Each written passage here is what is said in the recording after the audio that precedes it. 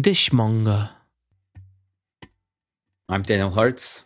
I was born in Los Angeles, California in January 1990. And I lived in LA until I was about 10 years old. And then when we were 10, my mom and I moved up to the Bay Area. So this is near San Francisco in California. I lived with my parents until I was about 20 years old, which was halfway through university. I went to San Francisco State University from the ages of 18 to 20. Didn't like it there, so I transferred out, moved to a different university in Santa Barbara. So kind of coming back down to LA. After uni, I met my partner Natalie in Santa Barbara, and then we moved down to Los Angeles together, mostly for her job. And then that's kind of like where life started really for me and for us, I suppose. And then 3 years after we moved down to LA, Natalie was offered a job in London. And so she is an English citizen, so it was easy for her to move, and I was able to get a visa, so we moved together. So that was about 4 years ago, 4.5 years ago as of this recording. Yeah, and we've lived here in London since. Food is something that is a comfort for me. I love to eat, and I love to eat well. I am not someone who is interested in taking 5 hours to cook a dish. I'm happy to eat something, but I don't particularly care so much as to how it was made. I don't want to learn necessarily the ins and outs of all the various techniques or how what the ingredients are. I'd rather just enjoy it. Sometimes I eat too quickly because I think I use food as kind of like a defense mechanism sometimes. And at the same time, again, I think food is something that brings a lot of people together, because growing up, food, the kitchen really was the most important room in the house. And every time I go home, I'm always in the kitchen. Like the way that at least my mom's house is literally constructed, the kitchen is in the center. It's kind of the house is in the shape of a U, sort of, and the kitchen is at the kind of in the middle there. So in order to get to any part of the house, you almost always have to walk through the kitchen. So everyone always sits in the kitchen. And at my dad's house, it's similar. There's just a lot of activity. It's always in the kitchen. So food is something that whenever I go home, that's like the center of attention. With my mom, I would say food was very sort of functional, because so my parents got divorced when I was quite young. So I was living with my mom on my own for a while, for about 4 or 5 years. And food was something that just needed to sort of get done quickly. And I always ate by myself, as far as I remember. When it came time to eating with my grandparents, so with my dad's parents, food was something that was always a really big, fun occasion, and something I really looked forward to, because when my grandma would cook, it would be a lot, and still to this day, it's a lot of food, lots and lots, and that's fantastic because I love to eat a lot. Whereas on my mom's side, it was much less of an occasion and something that just sort of, I guess, needed to happen. But yeah, I would say that it's only with on my dad's side where food is a really, well, that's not fair, because I have a big family and every person cooks in their own way. And at least when I go home, we rarely eat together. So everyone sort of just cooks for themselves almost, or prepares something for themselves. So there's no kind of like, here's how we eat as a family, because we don't necessarily eat as a family unless we try really hard to make that happen, and in which case we need to schedule it almost. My favorite dish, or one that kind of always brings me the greatest joy, is it's a Russian salad, which is actually, it's a French name, which is salade Olivier. And in Russian, it's pronounced in a similar way, which is salat olivia. It's basically a potato salad. It's not that different from a regular potato salad. It's just the way that my family has made it, which means I really like it. What's fantastic about this salad, and again, you'll notice this theme that it's usually the food is usually determined how much I like it in terms of the quantity of it. So typically when the salad was made, it would be made in a massive bowl. I mean, this thing was probably like 10 gallons. It's huge. And you put potatoes, obviously, into it, peas, carrots, and typically you put ham in there, lots of mayonnaise, pickles or fresh cucumbers, depending, but I prefer pickles. Yeah, it would be placed in this massive vat. And then when you stir it, especially when the mayonnaise in there, it makes this really kind of sticky sound, which I really like. It's just, that's the sound of it being ready to be eaten, which is highly satisfying. And then it would be really good with a piece of bread, like dark black bread. So I actually learned to cook when I was 6 years old because I lived with my mom and my mom wasn't always able to cook for me. She taught me how to make eggs when I was 6. She taught me to make scrambled eggs. And so there's photos of me when I'm quite young, like sort of barely able to reach and see over the hob or stove, cooking eggs. And it was something I just got really good at. And I felt very, very comfortable with cutting stuff and sort of putting stuff in it. There was a point where I actually thought I would be a chef because I just enjoyed it so much. And that was kind of until about maybe the age of 10 or 11. I think I enjoyed the eating more than the cooking, as it turns out.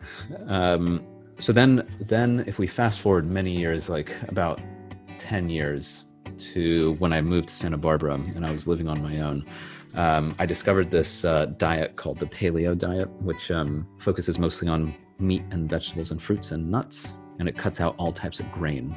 By then, I really knew that I preferred to eat than to cook because I would always make the exact same thing for weeks at a time. Like, I have no problem eating the same thing every single day.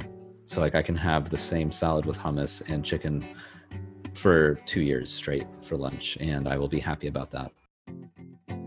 I have a podcast about sustainability where I speak to what I call champions of sustainability. These are individuals who are finding ways to protect and heal the planet. I think there's a lot of doom and gloom in the press and in the media about the environment, and there's a lot of issues, no doubt about that. I think what we also need to remember is that there are actually a lot of people who are working hard to do something about these challenges. And so for me, I find that very fascinating, and I find it to be more important to focus on the positive side of the story because I think we get enough of the negative side. And so from a food point of view, food is actually something that, and farming specifically, is something that I'm really particularly interested in the sustainability space because food is something that affects all of us every single day. Everyone eats, or at least everyone wants to eat. And there are ways to grow food that is more in line with how nature works. And I find that really interesting because what I've been learning is that if you grow food in a way that is in line with the way nature works, you can actually produce even more food than you've typically could from conventional farming. I have interviewed a couple of farmers on the podcast. One of them is a leading regenerative farmer who's based in North Dakota, I believe.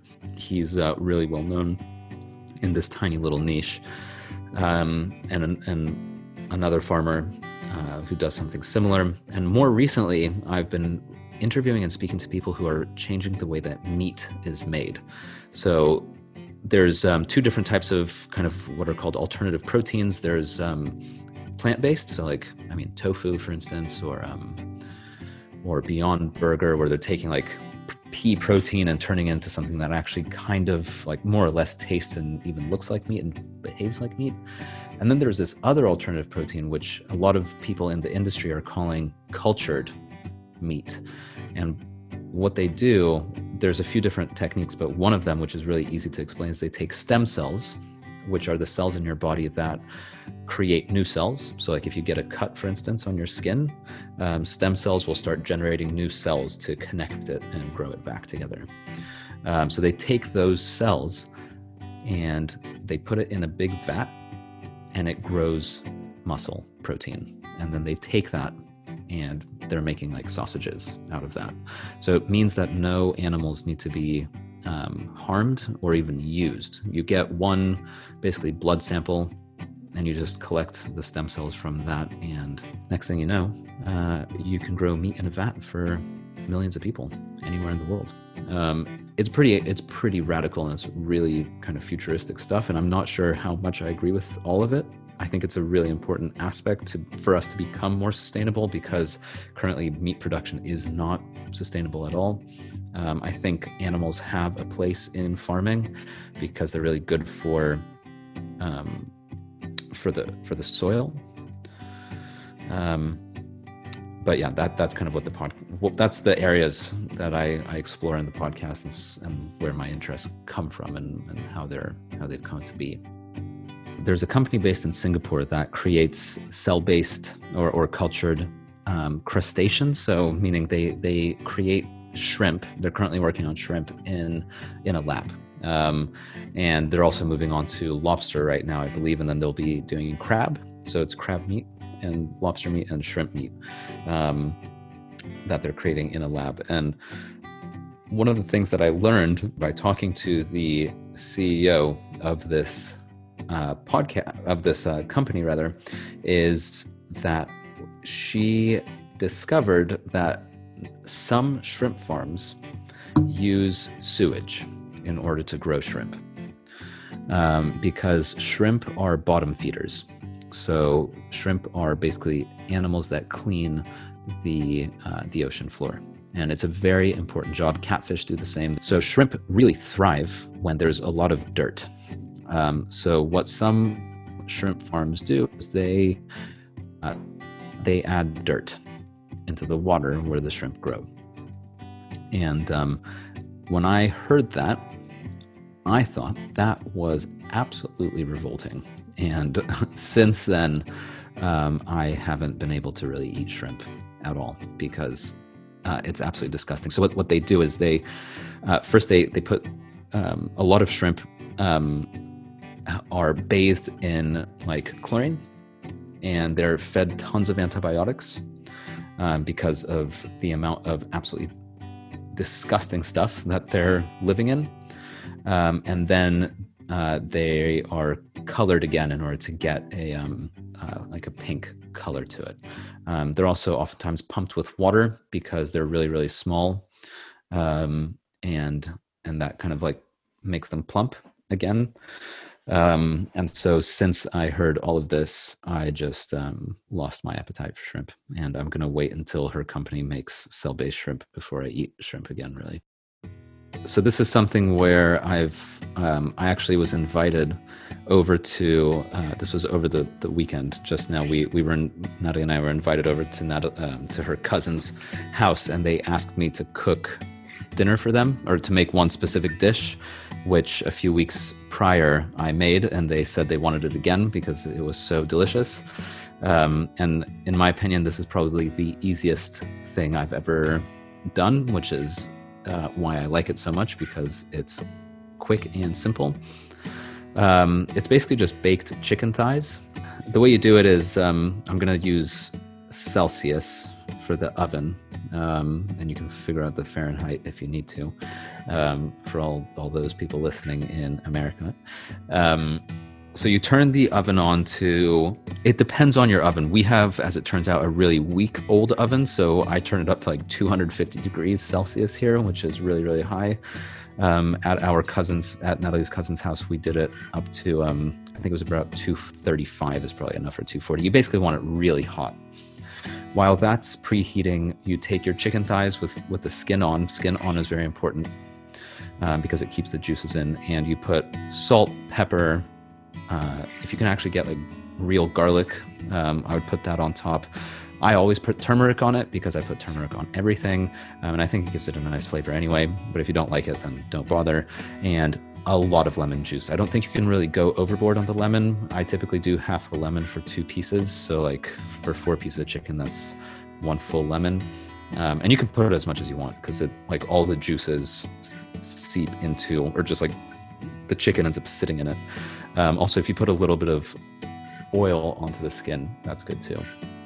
Once the oven has preheated to, let's say 240 degrees, you put the chicken in for about 20 minutes.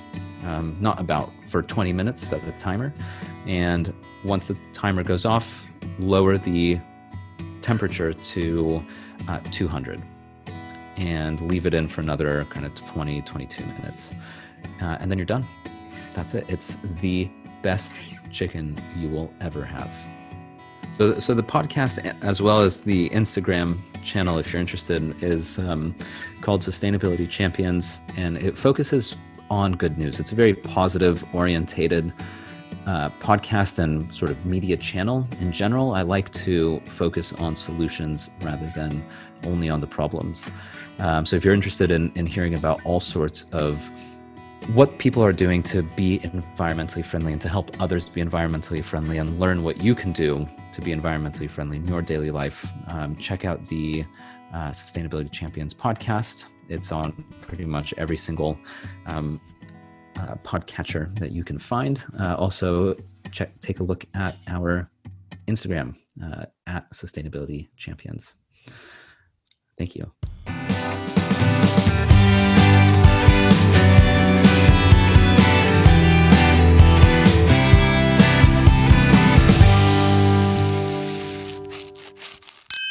Dishmonger.